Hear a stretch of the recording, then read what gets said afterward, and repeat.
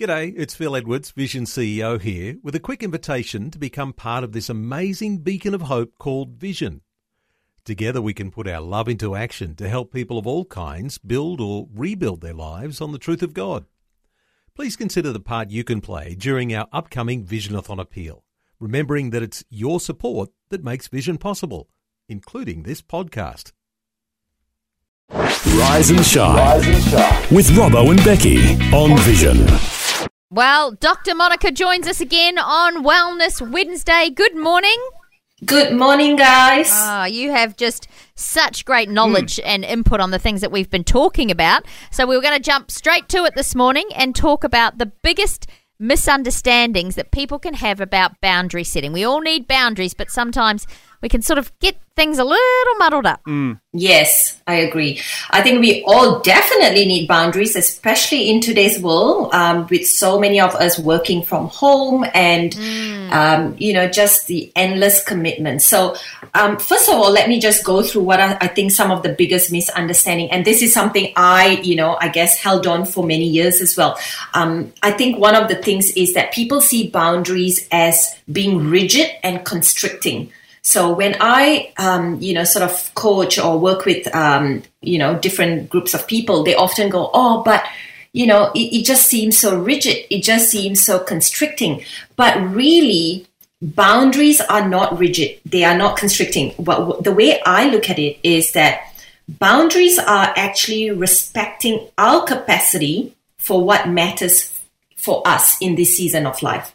So it's actually a protection. It's a protective, it's a nurturing, and it's respectful, not just for us who hold the boundary, but it's also good for the people that we are holding the boundary towards. So let me explain this because it can be a little bit, unclear.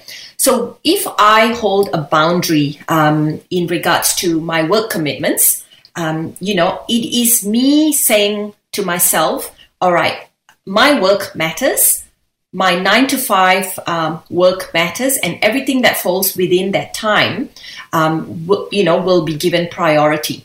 But anything that sort of comes in after 5:30 or 6 is something that I'm going to deal with the next day. Yep. So this is, sort of talking around like the boundaries around working time and things like that. I think what's important to understand here is by you putting in those boundaries, you are giving your team members, your colleagues, etc., something to work around. Because if you keep replying to emails at 6 p.m., then you can't expect, for your team members to then,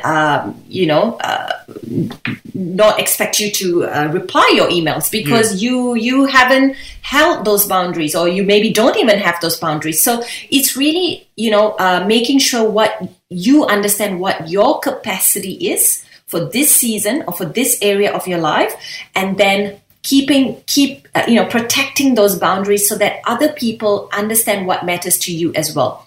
So it works for both parties, for yourself, but also for the other, the other people around you.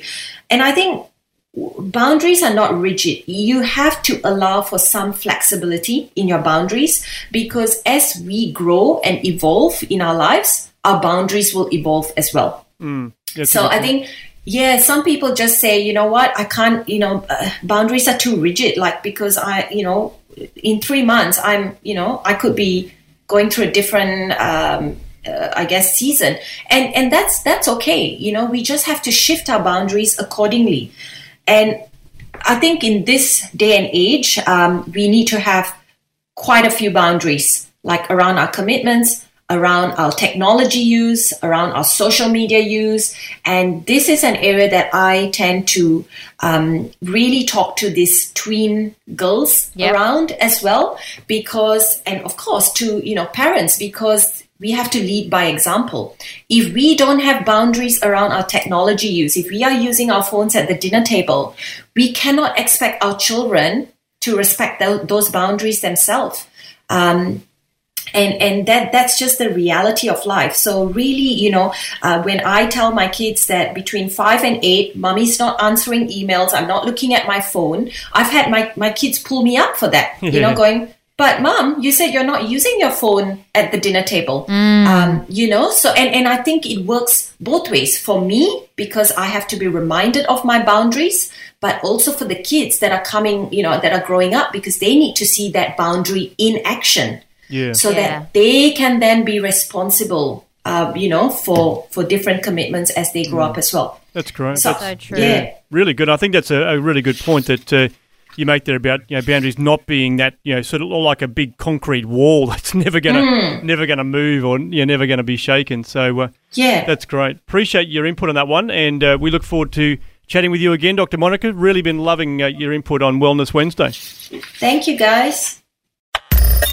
Thanks for taking time to listen to this audio on demand from Vision Christian Media. To find out more about us, go to vision.org.au.